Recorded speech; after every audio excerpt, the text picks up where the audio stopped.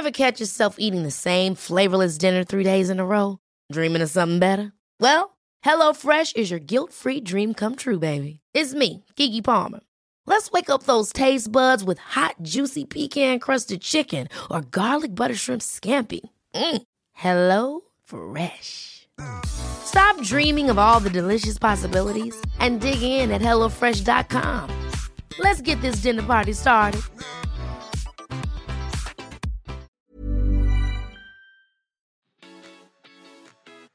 This is Good Humans Podcast with me, Cooper Chapman, chatting to the world's best about the inspiring stories that got them to where they are today.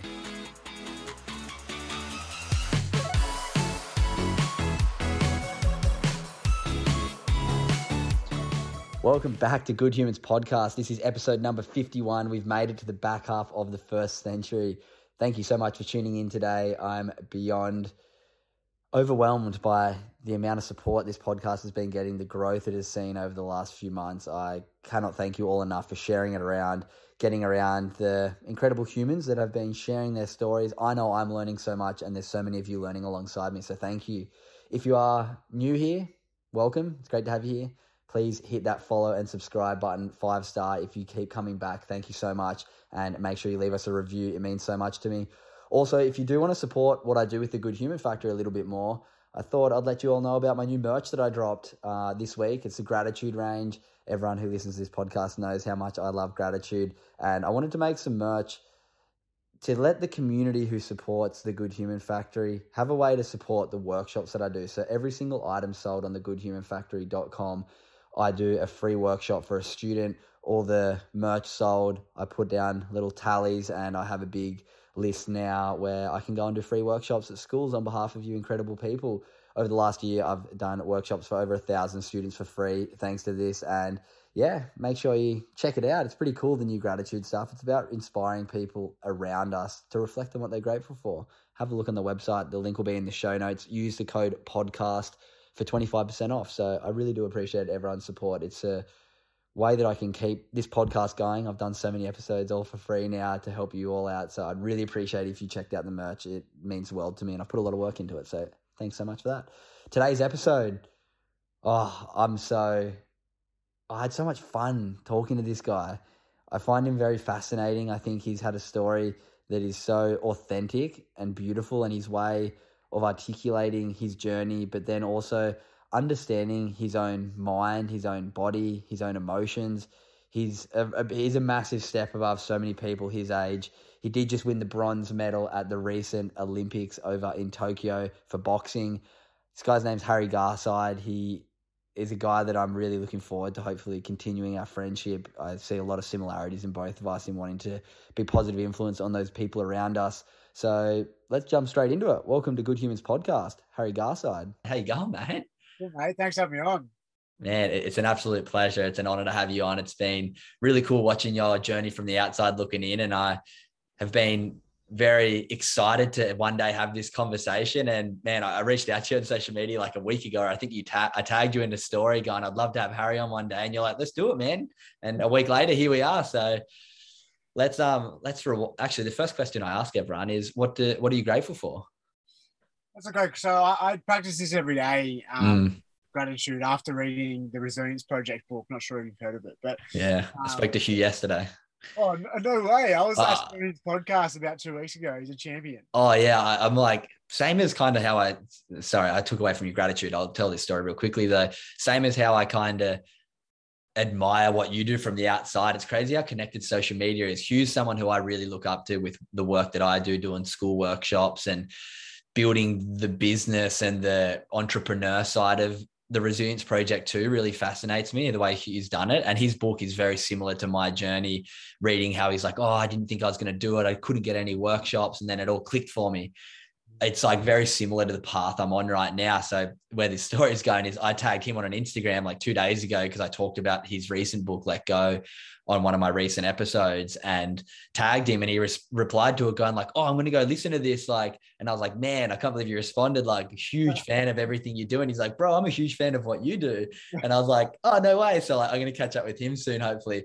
But anyway, let's go back to you. What are you grateful for? Yeah. Just one thing on that little tangent again. I just I feel like the older generation, especially, they trash phones. But the best thing about phones is everything is at our fingertips. Where if we use it properly and we use it in a way that serves us, we're not serving the phone. I think it's so beautiful. We're connected.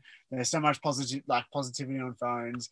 Everything's at your fingertips. Yeah. And you just got to use it, and you just got to be really conscious about how you use it. It's awareness, yeah, all awareness. Yeah. Okay, so what am I grateful for? I practice this daily, and it's always 3 things that I journal at the end of the day. And I like to be specific to my day. So one thing that I'm grateful for so far, I got a coffee this morning at my favorite coffee place near my place. And I just have a conversation. I've built a bit of a relationship with the lady behind. She always knows my order. I moved here a few months ago, and we're just starting to become. And I just had like a really good conversation with her this morning. It was the first time where it was just a little bit more in depth and found out a little bit more about her story. And she also asked a few questions about my story. So we've had a relationship in the sense of like I go there to get coffee every day on most days. But today was the first time where there wasn't as many customers, so we could actually have like a bit of a genuine chat. So that's something that I'm grateful for today so far. I love that. It's so pure. I love how aware you are of that. You can just see, like, just speaking to you, you're so wise and you have such a crazy deep thinking pattern, and your awareness around that is so beautiful. And I'm very similar. I practice gratitude every single day.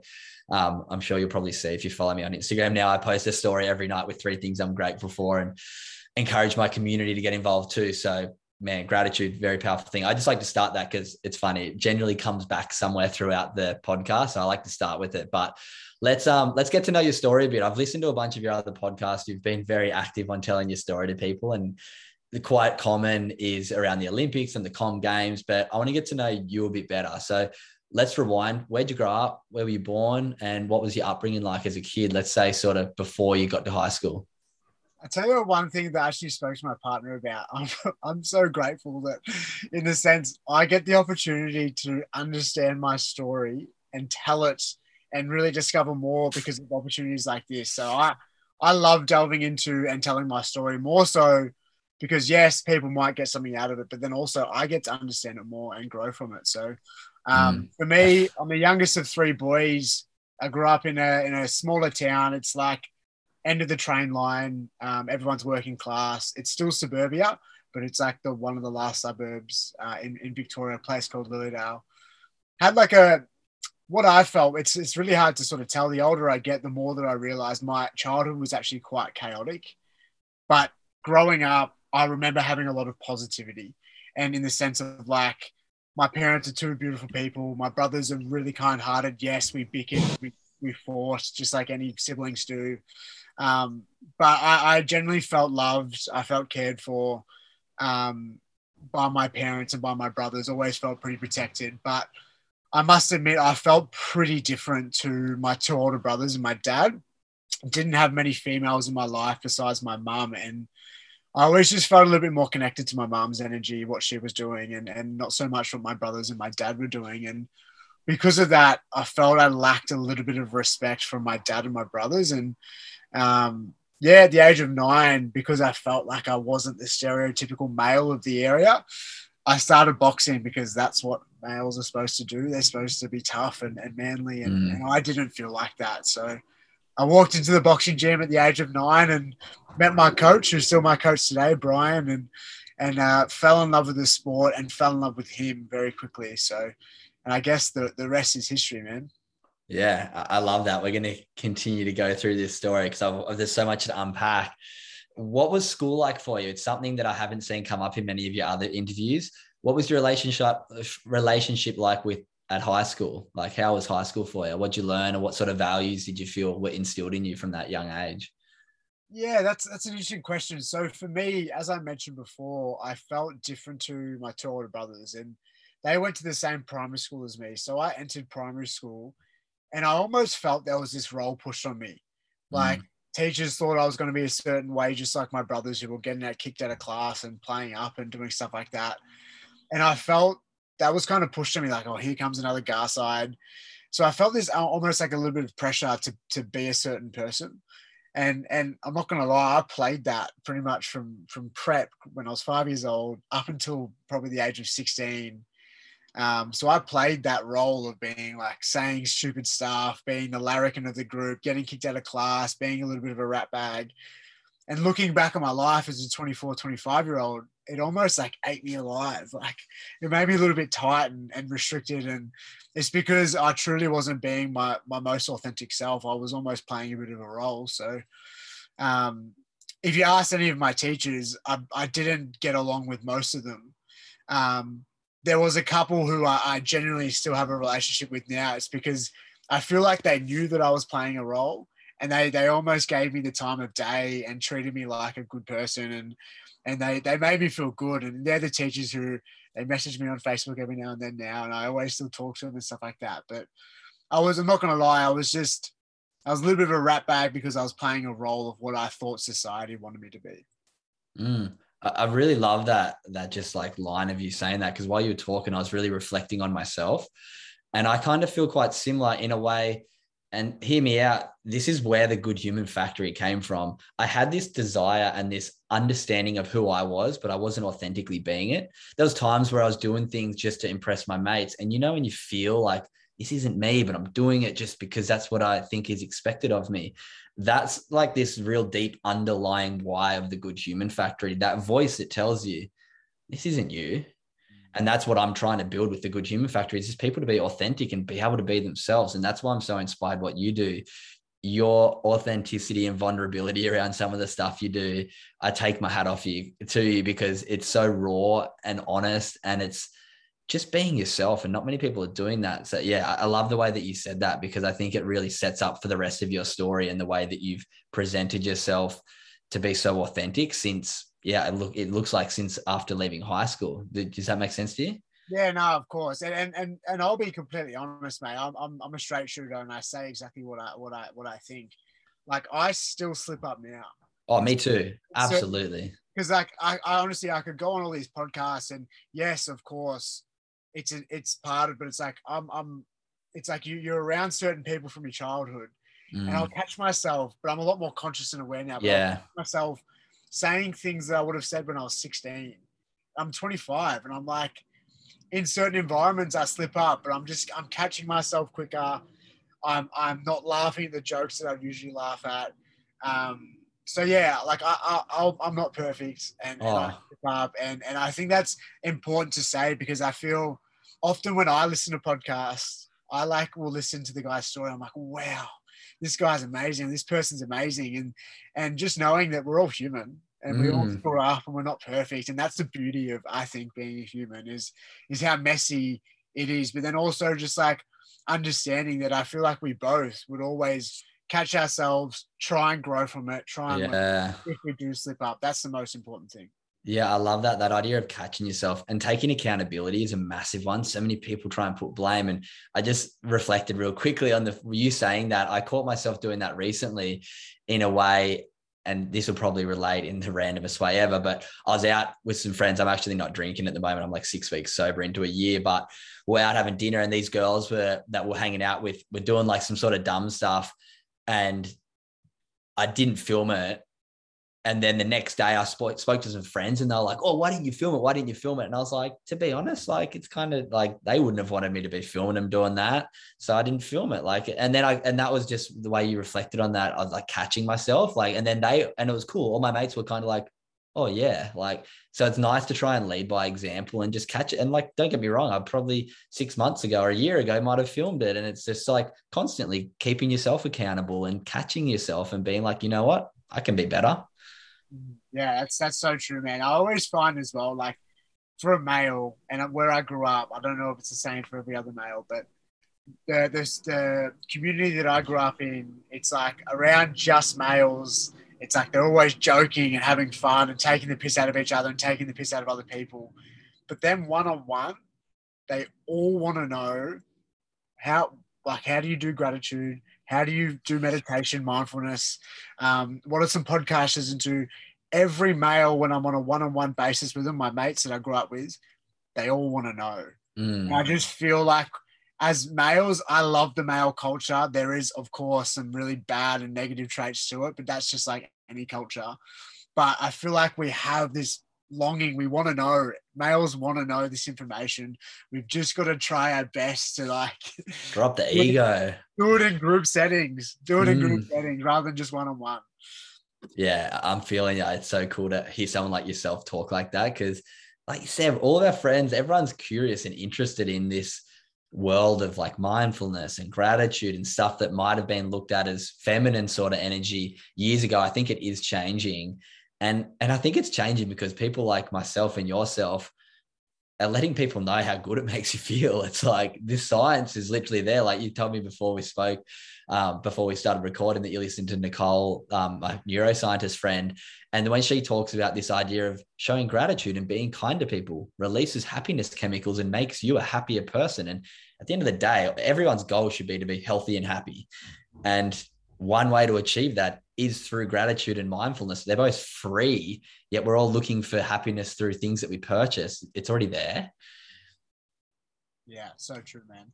Yeah, man, we can talk about this stuff forever, but let's get into boxing. What sort of feeling does boxing bring for you? I just want to start with that because I think it's important to precursor with how does it make you feel when you get in a boxing ring? Yeah, so there's many different things. So the physical act of boxing, like for me, it's the most purest form of meditation. So there's nothing else in that moment that matters. I'm just focusing on what's happening in front of me. Before a fight, I can see the beads of sweat dripping from my opponent's face. I can see his chest beating. It's because I'm so heightened in that moment and the emotion is so raw. As I said, it's the most purest form of meditation. So that's the physical act of boxing, what it does for me. It's a beautiful, beautiful feeling. The whole world is silent. I'm a massive overthinker. I overanalyze everything. And for me, that 10 minutes, half an hour, however long it is, of boxing I do daily is the most beautiful time. So, but then also as well, like, as I mentioned, part of my story, like I didn't feel like my brothers or like the stereotypical male growing up. So I feel like when I started, boxing gave me an identity that I was longing for. It almost instantly, people think you're a boxer, they instantly think you're tougher when it's not true at all. But like it's the idea people have in their heads. So I think as a young person, that's what boxing gave me. But the physical feeling is something else.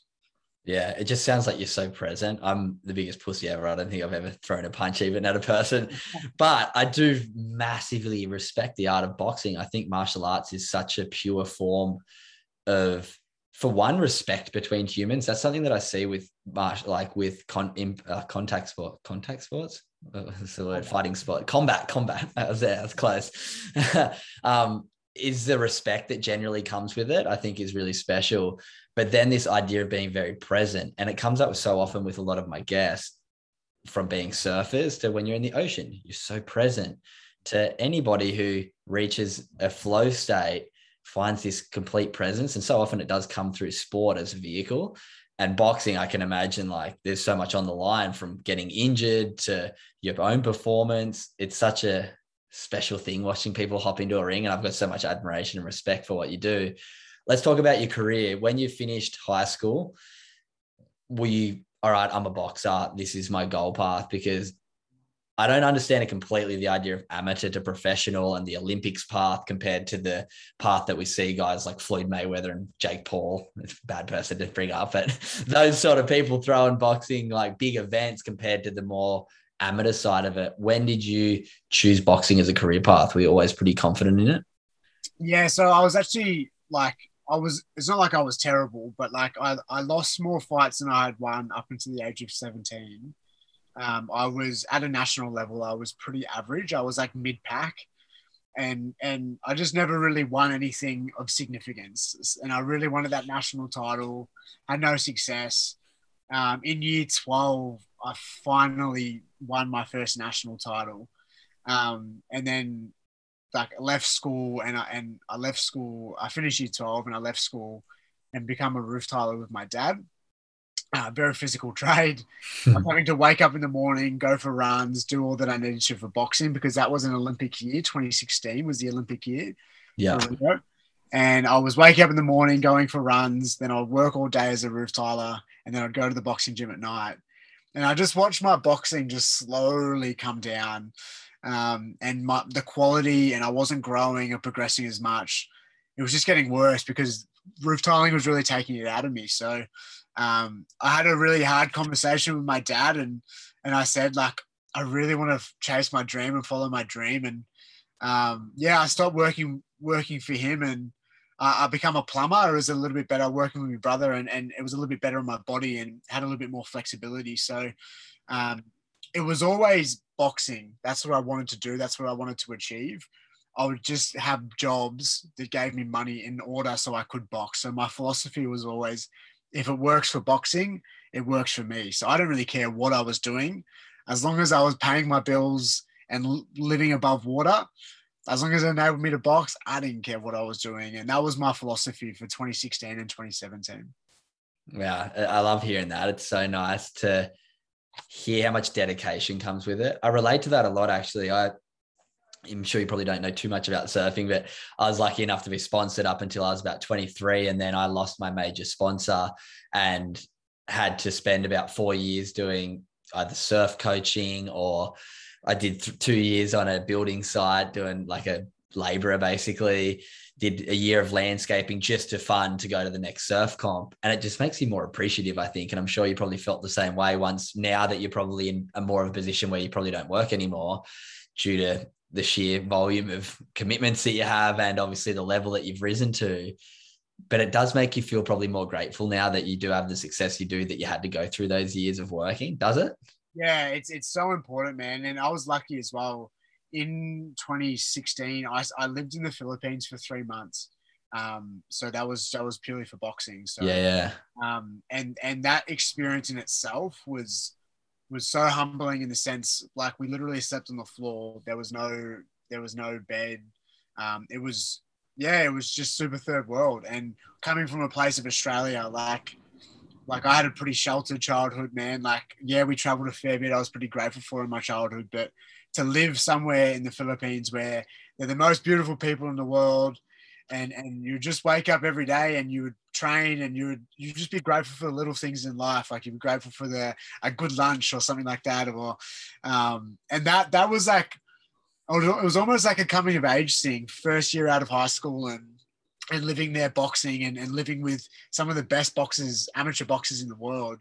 That was such a, as I said, coming of age moment where I was like, man, this is what life's about. Like, and I come back to Australia, and I feel like that honestly changed my perspective on a lot of things. So, yeah, of course, I still have struggles. I still have emotions and feelings while I'm in Australia, but I just have a little bit more of perspective, in the sense of, like, they don't get me down as much. I can reflect and catch myself more from that one experience of living in the Philippines.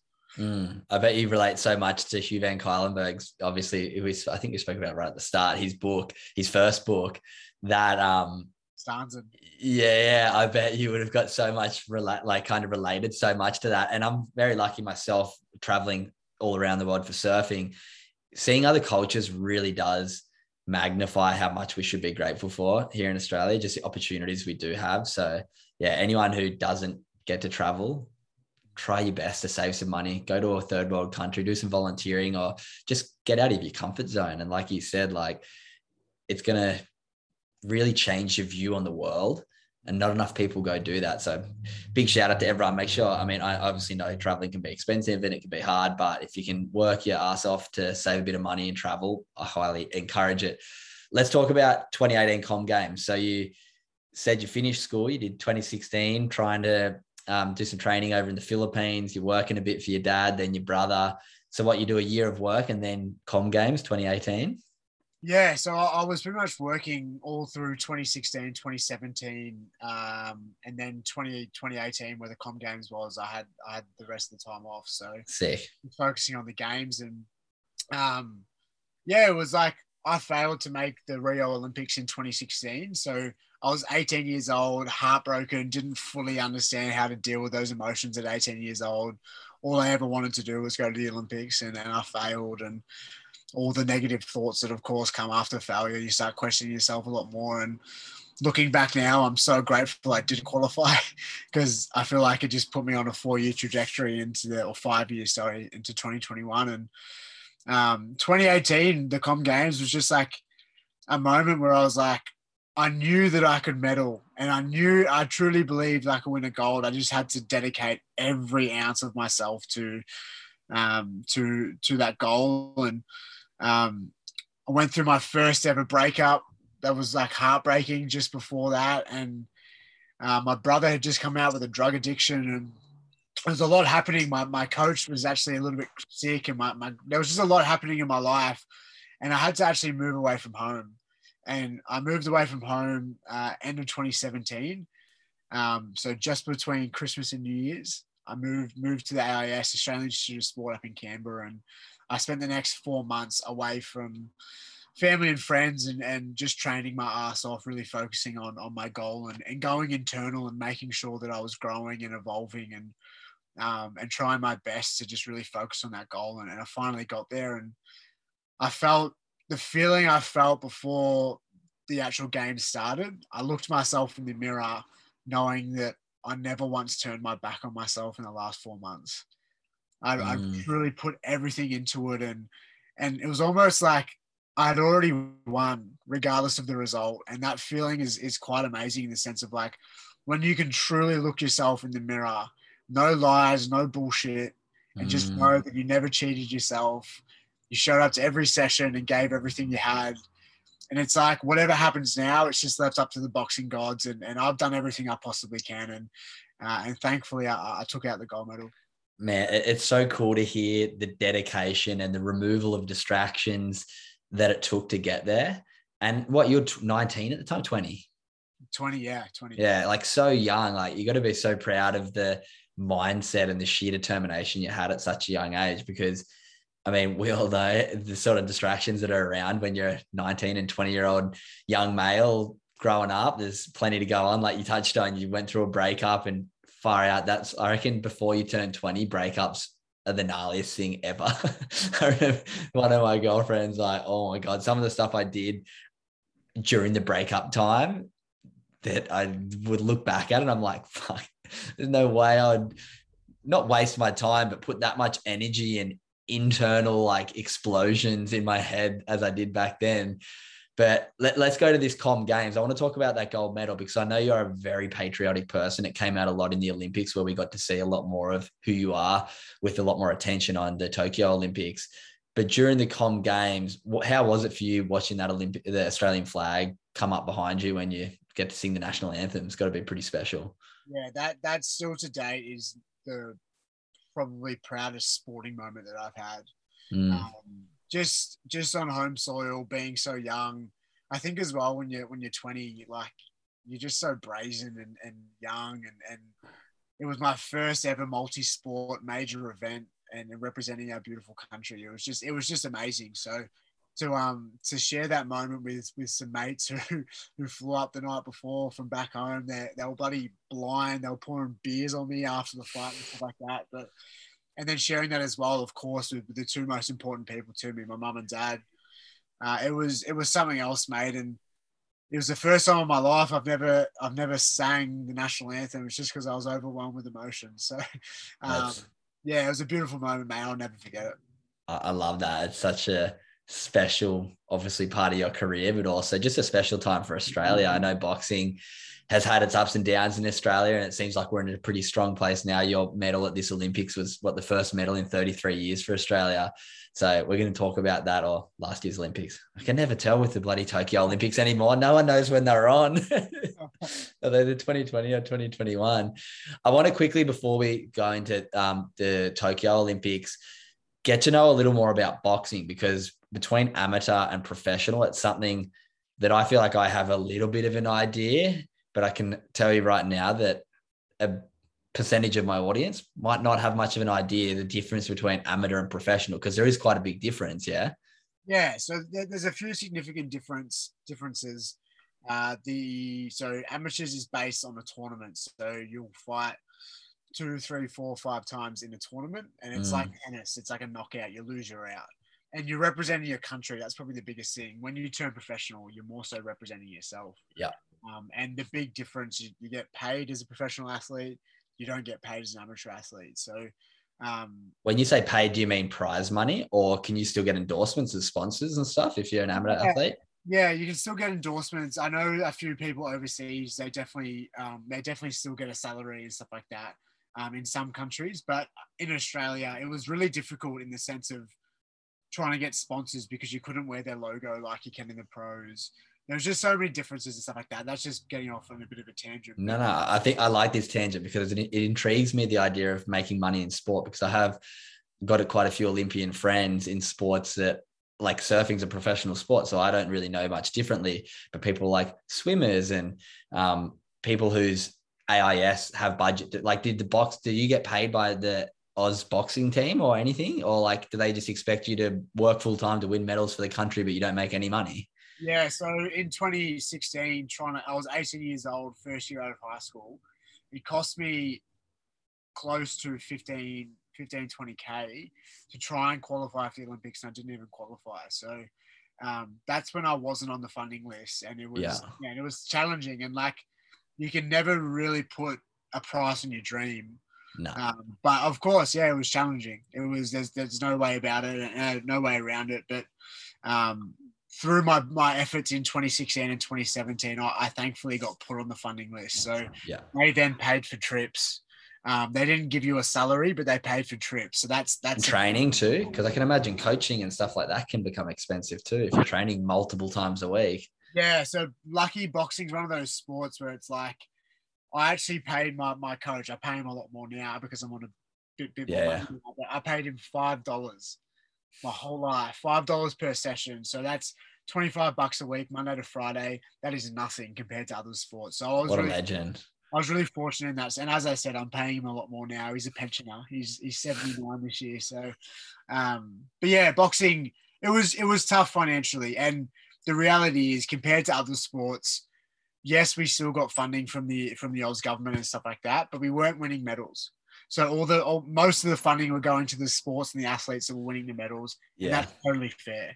They are winning the medals. They deserve the funding. Can I bring something up there real quickly about that? Because I spoke to Ben Tudhope, who just got Paralympian of the Year. His episode actually came out today while we're recording this. You got to go check it out. Incredible guy. He got Australian Paralympian of the Year. He won bronze, actually. I'll have back-to-back weeks of bronze medalists in the border cross. But what he said was, it's quite funny that, not funny, I get it, but that the funding goes to the previous gold medalists. It makes it very hard for emerging sports and emerging people to get there because they don't have the funding. And I get, like, backing the track record of the country, but yeah, it's just an interesting point. It's like the athletes who need the funding the most, who are standing out in their thing, generally don't get it if their sport isn't one of the top sports. Yeah, I totally agree, man. But like, in the sense of, like, genuinely, and I'm not trying to make myself sound like a big man or some amazing person. Like, a genuine thought that was coming through my head, because I had been in the system for 4 years, the amateur system, and I was like, we just weren't getting much funding. That was just too heavy, and I just knew that someone needed to win a medal for this country at the Olympic Games. Yeah, I honestly thought there was 3 or 4 people on our team that could have medaled. It wasn't just me, but someone was going to medal, and I knew it. And then eventually, for the next generation, let's hope they get more funding, especially leading into 2032. So I know, not just for myself, but for the team, that was a massive focus, because we knew that. We knew if we win a medal at the Olympic Games, hopefully boxing gets more funding. I know that feeling, because I have been in the Surfing Australia sort of house of athletes for 10 years up until this year. Actually, I got dropped, which kind of sucked, but a lot of my focus doesn't go to surfing now. So, but they were very like, oh, we need to medal. So like Owen Wright winning the bronze was very crucial for surfing to maintain their funding. But yeah, it was so cool, the last Olympics, with like Keegan winning the skating and Logan winning the BMX. Like, the extreme sports have got a pretty big kick, but it sounds like boxing hopefully has got a little bit of a kick as well now. But let's just go the last, because we didn't even get into like the main differences. I think the main difference is kind of that you only fight 3 rounds. And I didn't think of that. The idea that I was like, 3 rounds isn't that big, but you're fighting a tournament where you got to fight 5 rounds, 5 3-round fights over a few days. So that's why it's obviously pro fights have that months lead up and then just one fight and then you're off for months again. Yeah. I personally, and I personally think, amateur boxing is harder. I Mm. personally think that, and I think that's more so because you can never prepare for your opponent. You never know who you're going to Yeah, fight when the tournament starts. The probably quality, there's better boxers than professionals because they get paid. exactly. Well, they choose that because they want to make money. Of course, people like Canelo, people like Gennady Golovkin, Floyd Mayweather. Of course, some of them had gone to the Olympics when they were younger, but the eventual plan is to turn professional and try and make money and become. Yeah, yeah. That's the plan. But I personally think amateur boxing is harder because you're fighting different styles of people. It's tournament based, so you have to make weight every single day. There's just so many differences that I think are. And you've only got 3 rounds to win the fight too. Like if you drop a round just because you have an off 3 minutes, close to game over. Yeah, bad luck. Yeah. No, it's super interesting. No, thanks for breaking that down because I think that explains a lot going into Tokyo a bit more. What was it like for you, for one, having the training schedule get interrupted by COVID? Because did you find out you were in the Olympics prior to COVID happening? Like, was team selected before COVID hit? Because I know a lot of athletes were like, yep, we're in the team, then COVID hit and it kind of threw a big spanner. Or for you was selection during the middle of COVID? So I had the weirdest selection. So there was 6 boxers who qualified for the Olympics. So there's only 6 boxers in your weight division? As you know, so I'm saying 6 boxers in Australia. Okay. Yeah, so we had 6 Australians qualify, and the 5 others besides myself, they qualified right at the start of COVID. So they just before COVID started, and they qualified, and amazing, fantastic, good. How did they qualify? Because I know yours was different, but how did they qualify? Through winning a fight or a tournament? Yeah. Or So we have 2 opportunities as athletes. I think it's changed now for the next Olympics for boxers. So you go through Asia, the Asian Oceania qualifiers. There's some great boxing countries in Asia, Kazakhstan, Uzbekistan, Mongolia, list goes on. And then we have one more opportunity after that. But 5 of the boxers qualified, 5 Australian boxers qualified at the Asian qualifiers. And then we had one more opportunity. And we go home, we're preparing for the next tournament, and COVID hits. The tournament the last opportunity to qualify gets cancelled.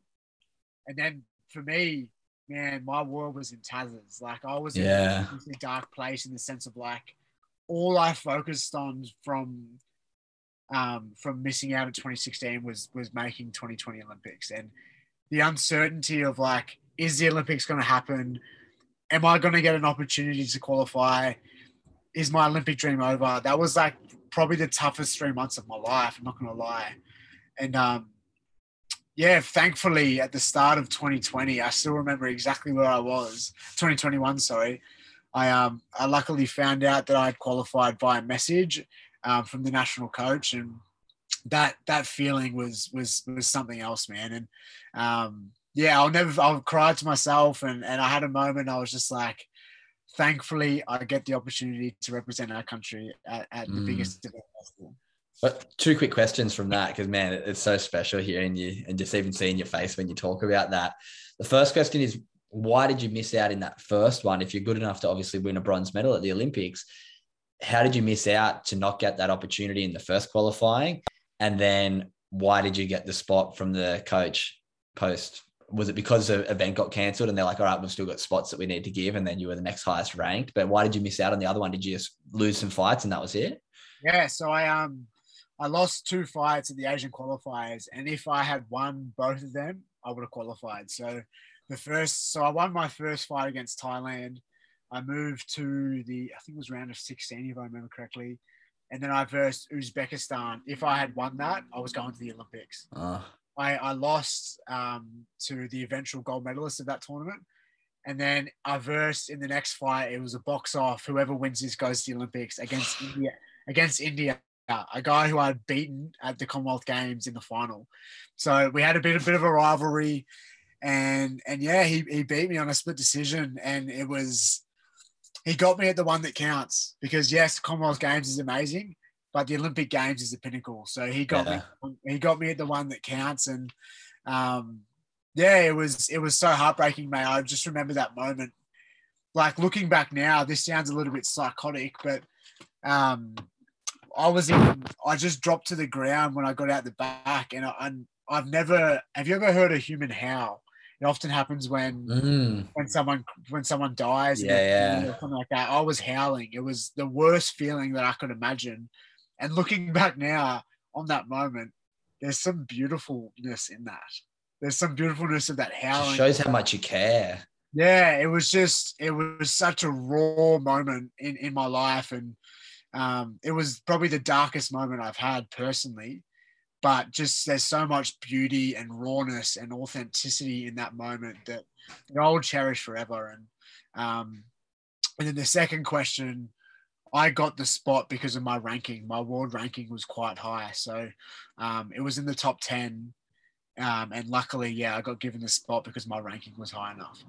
That's amazing. How did you deal with that once you came back from those games? And in your mind, you haven't qualified for the Olympics. How do you maintain? Did you think there was hope for maybe you had that other event, yeah, and then it got cancelled? So you're like, all right, I've got one more shot. Like, what was going through your mind preparing for that event? Yeah, so I was literally just all guns a blazing. Like as soon as I got home, I was like just training my ass off, to be honest, and really focusing on the next event, and that's all I was really focusing on. And once that got cancelled, and that was about 2.5 weeks after I had got home. So I had 2.5 weeks to just like head down, ass up, really focusing on training, and then I found out that it had been cancelled, and the next probably 2 months after that, man, we're pretty shit out. Dark. Just really dark. We obviously went into a pretty hardcore lockdown in Melbourne. That's where I was based at the time. And yeah, it was a really dark time in my life, to be honest. Yeah. How'd you manage it? What were some things that you did? There's a few things like in the sense of like, I'm a big one. I like to have a goal. So Yeah. my meaning and purpose. So I started training for a marathon at the end of the 2 months. But I'm not going to lie, man, I found it really difficult. And I have a lot of empathy for people who are going through depression or mental health issues because it's hard to get out of it, man. It's really difficult. And people try close to you, people try and help you, but it's one of those things like for me personally, like there was just a day where I was just like, I've fucking had enough of this. Like I want to feel like how I felt a year ago. And yeah, I think for me, a big one is setting a goal, an achievable goal. And I started training for a marathon and yeah, just started like cleaning up my life a little bit more. There was a little bit of substance abuse in those 2 months, drinking, playing up, and stuff like that. And yeah, just cleaned my life up, dedicated myself to this goal. And yeah, that's something that really helped me personally. No, I love that. I think the idea of setting a goal to get yourself out of somewhere is really important. And thanks for sharing that. It's nice to have someone who can be so vulnerable and raw with that. Let's talk about Tokyo now. So you get the news, you're into Tokyo. What's that year like, not knowing if it's going to be on in 2020? Because I remember being in the surf sort of environment, I had a bit of an idea of this, like, is it going to be on this year? Are they going to let us do it without the crowd? I don't know. And then it gets postponed. How's that? It's so hard to prepare for an event at the best. And I know boxing's even harder because you guys are trying to make a weight. What was that like 2020 for you once you found out? Yeah, it was pretty full on. And I think just like this, I'm the type of person, mate, I always try my best to look at things as an opportunity rather than a problem. And like looking back at 2020, yes, it was shit and it would have been amazing if life was just normal. But I got to spend so much quality time with my mum and my dad and my brother that I hadn't spent in the last sort of 5 years because I had just been boxing overseas and traveling a lot and focusing on my goals. So I was really grateful in the sense that I got to spend some time with my mum, dad, my brother, and yeah, it was nice. But like, luckily in September, I believe it was September 2020, Boxing Australia took all the Melbourne athletes that were in a severe lockdown. They took us out of Melbourne and they shipped us up to the Gold Coast. So had to quarantine for 2 weeks in Darwin, and then we went to the Gold Coast, and I pretty much lived there for like on and off for about 6, 7, 8 months. So it was just a really good Gold Coast in itself is just like you're instantly happier because it's sunnier. So for someone coming from a Melbourne lockdown, it was the best place to go mentally.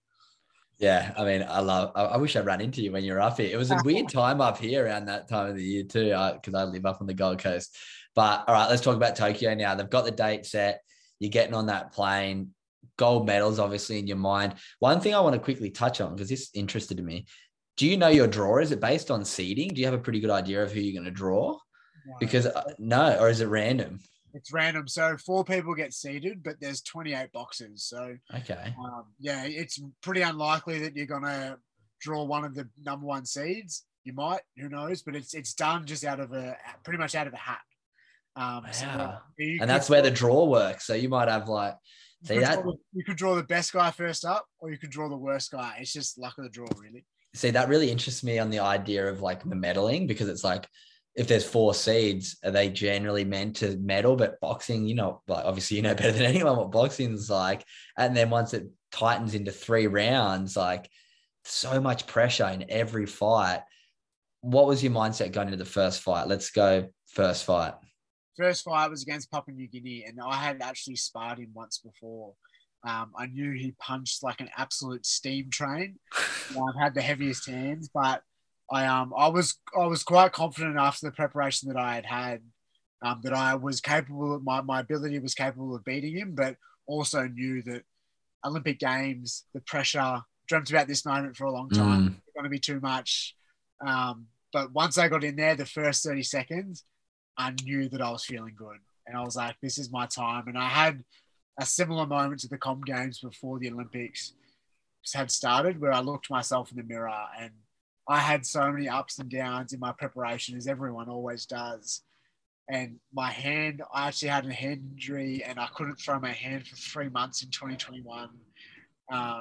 And that was sort of playing in the back of my mind and stuff like that. But I knew that regardless of my hand and everything else that was happening in my life, I had literally dedicated my whole life to this and everything, every ounce of myself to that moment. So I felt good. And as I said, after 30 seconds of the first fight, I felt really comfortable and connected to myself. And I felt like I was winning the fight. I love that. So you win your first one, moving throughout the draw. Cause I mean, I know what it's like being a surfer. Our draws are seeded, but then you end up versing different people throughout that are a bit harder or mismatched to you. Looking back at your draw, was it quite matched to your boxing, do you feel like? Or was it, was there one or two that stood out there? Because how many fights do you have to get to do you lose a semi-final and then fight a bronze medal match? No, so boxing is the only sport where 2 athletes get a bronze medal. Okay, cool. Yeah, it was, so the quarterfinal, so it's the second fight I fought Jonas. He was the number 2 seed. Wow. Really good. And I just knew, I believed in myself. I truly did. There's many reasons as to why, and I love my dad to bits, but he said something to me after the Commonwealth Games. Jonas won the 64 division and I won the 60 division. And just after I won it, my dad said to me, like, geez, that Jonas is good. And he sort of took away from my moment of winning the Com Games. And in that moment, I felt a little bit hurt. I was like, well, am I not good enough? That's how I felt in that moment. And I always wanted to fight him after that because I wanted to prove to my dad that, hey, like I can beat him. Oh, how good that feel beating him? Was that a kind of, because you said at the start you felt like maybe you didn't fit in that much with your dad and your brothers. Was that a pretty good moment when you beat him in the quarters? Yeah, it was an amazing moment. I never once said anything to my dad, but it's more the look in the eyes. Like, I always know, you know what I mean? And as I said, my dad is a really beautiful man, but sometimes your family and friends say things that are out of line sometimes and they hurt. But sometimes they don't even know. That's the thing. Like, he probably was just saying it like, oh, you should watch his stuff a bit more because he's a good fighter. Like, it's crazy. Like, and the way that we interpret information, and I know you're big on this, like your self-awareness and interpreting what information you take and what you leave. Like, yeah, it's crazy. As a kid, it's like, it's not what happens to you, it's how you interpret what happens to you that will affect the rest of your life. And it's so interesting, man. And in that moment, I interpreted that and it hurt. So I was really grateful that I got to fight him, and luckily, like I managed to get the win and had a good performance. And the third fight was, I thought the second fight was going to be harder than the third. The third fight against the Kazakh was a really close one, and it was a really big challenge. And it was one of those fights, split decision. This is for a medal. And, that's huge. How's that feel when your hand gets risen that you know you're getting a medal? Yeah, it was. There was I don't know if you saw it, but there was a scream twice. It was just letting out a little bit of raw emotion. but I don't know if you can see it. I can see it because I was in the moment, but like I can see in my brain, I'm just like, 2 more to go. I want that gold medal. And there was 5 seconds of elation, but then it was instantly back to focusing on the next fight. Yeah, I love that. That was what I kind of preluded to a little earlier before the idea of like the way that you held yourself through that games and the post-fight, I was about to say post-heat interviews, the post-fight interviews, too much surfing in my mind. The post-fight interviews, you just seem so focused and you seem so dedicated to that goal. And although you didn't come into the Olympics as a top 4 seed, it looked like you knew or you thought you were going to win. What was that semi-final like when you lost? Because it's a huge achievement winning a bronze medal, but you've said this multiple times before in interviews, you don't win a bronze medal, you get given a bronze medal, you win a gold medal. What was that like losing in the semi-final? Because it, like, obviously to everyone else around the world and to Australian boxing, it's a massive achievement and you should be so proud of it. How does it sit with you? Yeah, it's a failure, mate. And it was the months after that, I pretty much went numb from the moment that I had lost in the semi-final. Probably for, I'd say about 6 weeks, I went numb. And the only thing that brought me back to life was seeing my partner.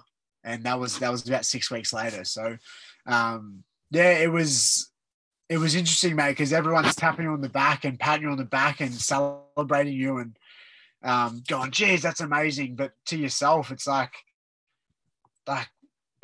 fuck, man, I failed. That close, yeah. Like it's one of those things, and I think anyone who's in a high performance environment, whether that be an athlete or a businessman or whatever it is, whatever you do, if you're in a high performance environment, you need to have this mindset. If you want to be the best at whatever you do, you have to have that mindset. Whatever the pinnacle is in your environment, for me, it was the Olympic gold medal, and right now it's being unified champion of the world. It's like, if it's anything less than the pinnacle, you can do better.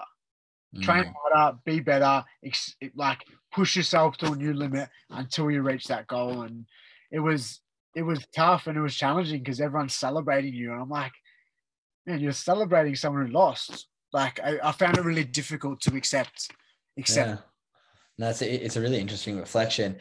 What would you say to someone, because I actually just did a workshop at a school and this question came up with someone, the idea of when you're if you give your absolute best and it's not good enough, how does that sit with you?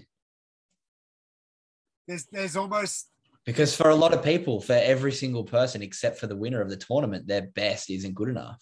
Yeah, there's beautifulness in the sense of, like, as I said, prior to the Olympics and Com Games, I looked myself in the mirror knowing that I never turned my back on myself. And I had already won in that moment, regardless of the result. And if you truly have given your best, then that's all you can ever expect of yourself. You can't expect yourself. I can't expect myself to run a 9.5 100 meters. Like, I can try my best, and whatever that is, that's all I can physically do. Yeah, I can improve. Yes, I can get better. But at the same time, it's like that gold medal is the pinnacle, and it's like, I try my hardest. I try my best. Yeah. I'm proud of myself for that, but I can do better. Yeah, I love that. And yeah, what's on the horizon now is 2024 London? Paris, then London, then Brizzy, hey? Yeah. Is that on the cards for you? Because what's the next stepping stone? This really intrigued me, the idea of, because I relate to this whole idea of going pro to golf, where it's like once you go pro, you can't go back from amateur to pro. Boxing's different. What's the next steps for you? Obviously, you've just won an Australian title. You defended it. Not to mention you fought like 30 days after you fight to fight the next one. You're a madman. How's it been the change for you going from amateur to professional, from going 3-round fights to big round, like 12-round fights or 10-round fights? Sorry, I should have done more boxing research. I watch a lot of mixed martial arts and UFC, and I've been watching a few of your fights and a bunch of boxing. Like I was telling you off air before, that one of your training partners at your gym, Mateo, is a great friend of mine. So I have so much respect and admiration for what you do, but it's so confusing. There's so many levels and different stuff going on. Like, yeah, got your like IBF title in Australasia and Oceania and world title. Like, there's so much going on. So it is quite hard to follow. What's the next step for you? Have you taken that next step towards pro now, obviously. Yeah. So the way I've always looked at it in the sense of like the proudest moment still to date is representing.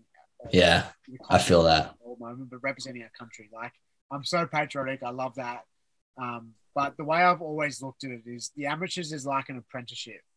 You look at the best boxers in the world: Floyd Mayweather, Muhammad Ali, Andre Ward, Lomachenko.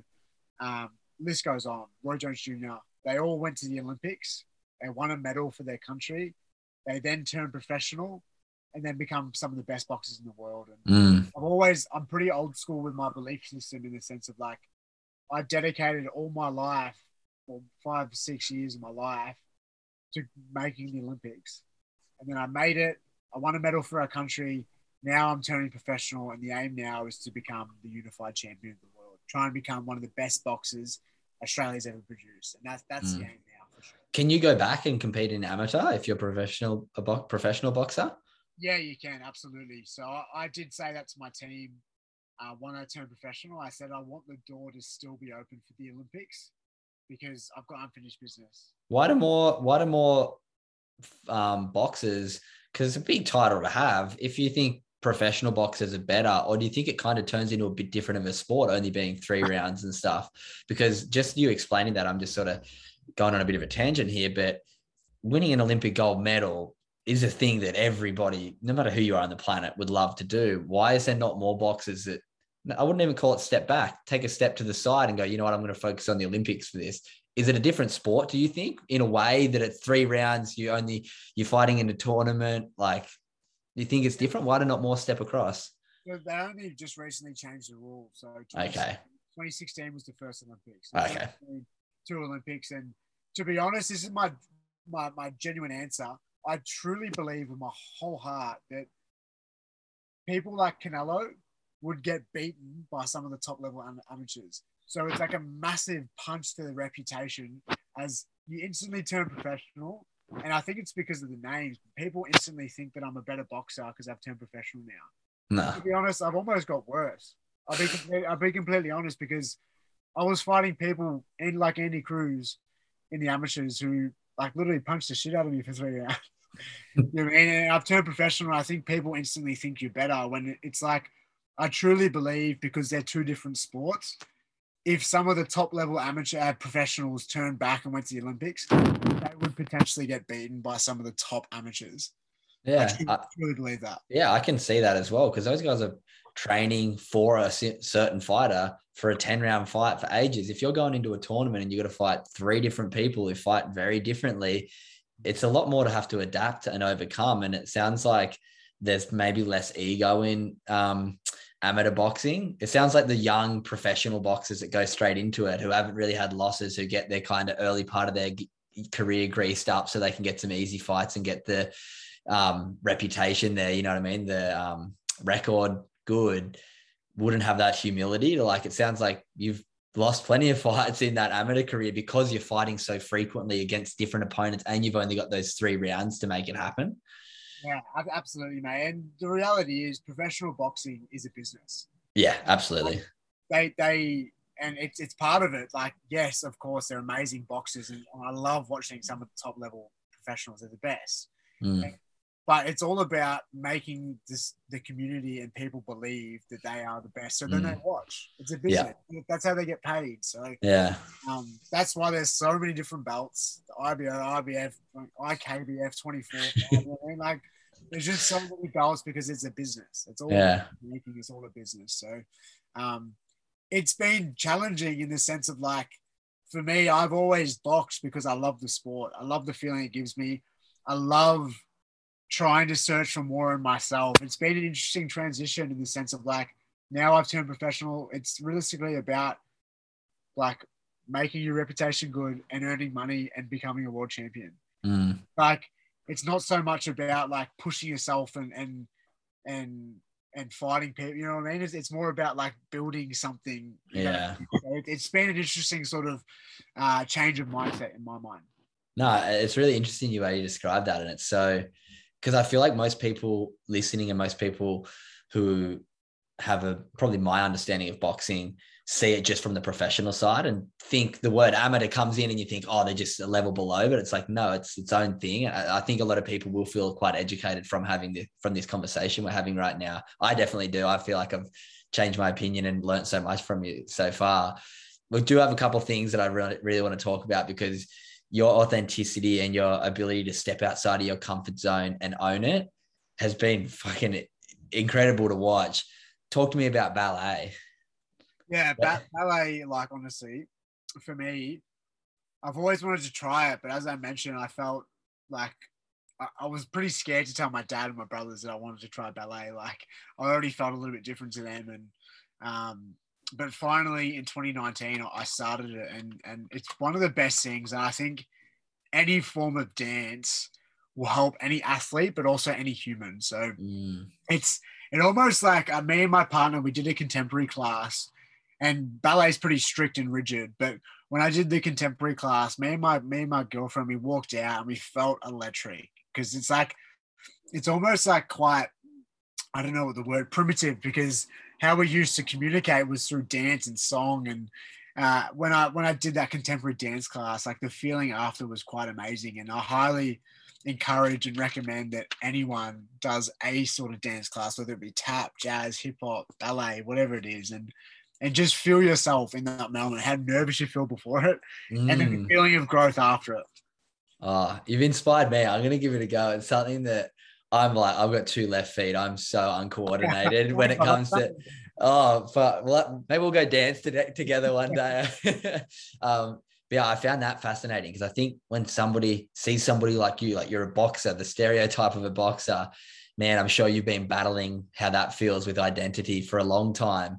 How liberating does it feel for you to do stuff like box and paint your nails? And I think you wore like a skirt to Mardi Gras and stuff. Like, I think it's so admirable by your ability to not care what people think. How does that sit with you? Yeah, I think for me, mate, I'm just, one of the biggest things we probably haven't mentioned in this podcast was the Reach Foundation enter my life. They're a foundation for young people. They come to my school when I was 16, and through the process of, that was very pivotal in my life, and through the process of being involved with them for years after I was 16, I really delved into myself and learned to love myself for the good, the bad, and the ugly. And it's more like living in your truth and expressing yourself however you see fit. And as long as you're not hurting anyone else, like, you truly don't have to explain yourself to anyone, not even your family, not your friends. If it feels right to you, if something is your calling, if something feels right and you're expressing yourself, then I think that is how we're supposed to live our life. And I'm just building more and more courage and understanding more about myself. What do I like? What do I want to do? And I'm super passionate about young people, and I just want more young people to do that too, because I truly think from the age of 5 to 18, when we're in school, like, they are the most transformative years. We go through so many stages, we're trying so many things. And I think the more things that you can try throughout that period, the more that you'll figure out about yourself, and you'll find out what is your calling. Yeah. And it's so sad even to think back to how we talked at the start, how much you were just trying to fit in. And I feel like I was the same. And if we're both saying it, I can guarantee there's a huge majority almost of people who aren't living their authentic self. Even adults, a huge majority of adults definitely aren't, because we're all trying to fit in. We're all trying to, but I love that way that you said just then, that you don't have to, it doesn't matter what anybody else thinks except for you. If you're happy, just do it. And I think a lot of people will get a lot out of that. I get a lot out of that. And so a quote that I love, and this is something that I think you'll really like. I don't know if you've heard it before. You might have read the book. There's a book called The Confidence Gap by a guy called Russ Harris. And one of the quotes that I live by is, the act of confidence comes before the feeling of confidence. And I just love that quote, this idea that if you just go into a situation and you're like, you know, own it, like, fuck, what's the worst that's going to happen? You generally, like, the feeling starts coming, and so many people are waiting for that feeling to come and don't take any step in the direction because they're like, oh no, fuck, this is scary. Yeah, that's there's something similar. I think they're quite similar quotes, but something that I always say, it's like, fake it until you become it. Yeah. Fake it till you make it. You hear that? Yeah. Fake it till you make it. Fake it until you become it. So it's like, in the sense of, like, for me, if I believe I'm going to be world champion, it's like, truly believe that. Until you become that, embody it. Embody every ounce of that until you are living that life. Yeah. And it takes practice. And something that I've seen you doing recently is this practice of becoming uncomfortable. I'm sure you've probably read Can't Hurt Me by David Goggins. You seem like a person that's definitely read Can't Hurt Me. There's so many great books out there. This idea of like overcoming obstacles, and it does take practice. Tell me about what you've been doing lately, this idea of stepping out of your comfort zone. You've been doing challenges every month, doing something you're not comfortable with. Yeah, I've been doing that since the start of 2019. So it's like been almost 3.5 years, and I've done so many tough challenges. I had some really hard conversations with my loved ones. Wore makeup for a day, 50 hours no talking. Last month I did window washing at the lights, improv class. The list goes on. There's so many that I've done, and each challenge, some harder than others, but each challenge I've learned something new about myself and about the world. And someone taught me when I was younger that the most growth, I think as humans, what we do is like once we're in a comfortable situation, because we're survival beings, we want to stay in there. We're survival beings and we're made to survive. I think once we're comfortable, then we stay comfortable. And a lot of people I grew up with, they're just in the same routine because it's comfortable. And I must admit, there's nothing wrong with that. If you want to live your life like that, that's fine. But the way we get the most growth as a human is to push ourselves out of our comfort zone. And through each challenge, as I said, I've just watched myself grow and figure out more about myself and about the world. And like about dancing, as I said before, I think that's such a good challenge that will make 99% of people uncomfortable doing a dance class by yourself. And I highly encourage anyone to do it.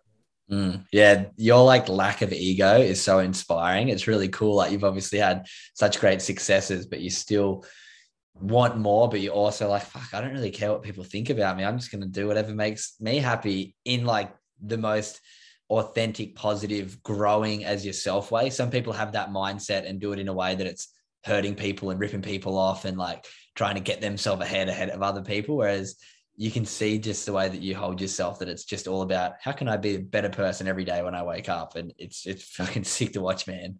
I don't know if you know Peter Bowl, but he was the 800-meter runner at the Olympics, and he said this one comment, and I love it. He said, "We're all just human at the end of the day," and that, like, I truly, it's almost like it's quite amazing that since the Olympics, people look at me different, treat me different once they find out who I am or what I do. But it's like I'm no different to that young kid who used to wait in line for Andrew Gaze to sign my sneakers. I'm no different to that kid who was scared and timid as a 5-year-old boy. Like we're all still just like the same people. And I feel like we've got to stop sort of putting people up on a pedestal because of who they are or what they do. Like we're all just human. We're all capable of amazing things. Oh, absolutely. And like thinking back to this whole conversation we've had, to be completely honest, the thing that inspires me and the thing that I think is the most dope about you is the fact that you dance and the fact that you go and do these challenges. And that's something that anybody can do. Obviously, everybody can't go to the Olympics, but the most fascinating and inspiring things I think about you have nothing really to do with boxing. I think that's really cool. And I think people can take that from your story. It doesn't take to be a top sports star to be a good human, to have these opportunities. You just have to build into your schedule, place for these opportunities. Yeah, you have to always just have that growth mindset of like, and the reality is we all grow, but it's like at the pace that you choose to grow at. If you want to grow slowly, then hey, that's fine. But if you choose to make a conscious decision to wake up every day, and you will fuck up some days, you will screw up some days, and like that's okay. But as long as you're growing from that moment, that's all that matters. And that's the thing. That's the awareness and kind of enjoying the failures and enjoying the mistakes. Like I literally because I went from like professional surfing my whole career to 2 years ago, I'm 28 now, like 26, I kind of started the Good Human Factor in the podcast. I'm so excited and have so much fun every day because I like wake up and I fuck something up and then I have to like try and redo it. And then I have to like try and network with someone else to learn how to do something. And then all the stuff that I've learned now, it's like every day it's just this learning. And I feel like I'm like a 14-year-old kid learning to surf again, where this hyper growth is coming. But it's because I'm like putting myself in situations and not being disappointed when I fail. It's like, there's like one path to change direction a little bit. I think it was Kobe Bryant, or it was a basketball player of some sort. They said fail forward. That's what fail forward. Instead of looking at failure like it's such a bad thing, like all the beautifulness in my life has always come from on the back end of a breakup or a failure or something. And I think you got to stop trying to look at it. Yes, of course, we don't want misery, we don't want pain, but there's always so much beauty and opportunity that comes from them. Yeah, absolutely. What's the future looking for you? I've got this question and then one last one I'll finish with, but what's coming up for you? What are you looking at doing over the next year, 2 years, Olympics in a couple of years, potentially again? What's the goals? Yeah, the big focus now, mate. I've got a bit of a hand injury right now. I've had it for pretty much since the Olympics. Prior to the Olympics, I had an injury, and then I had surgery, and I've had a bit of an injury since.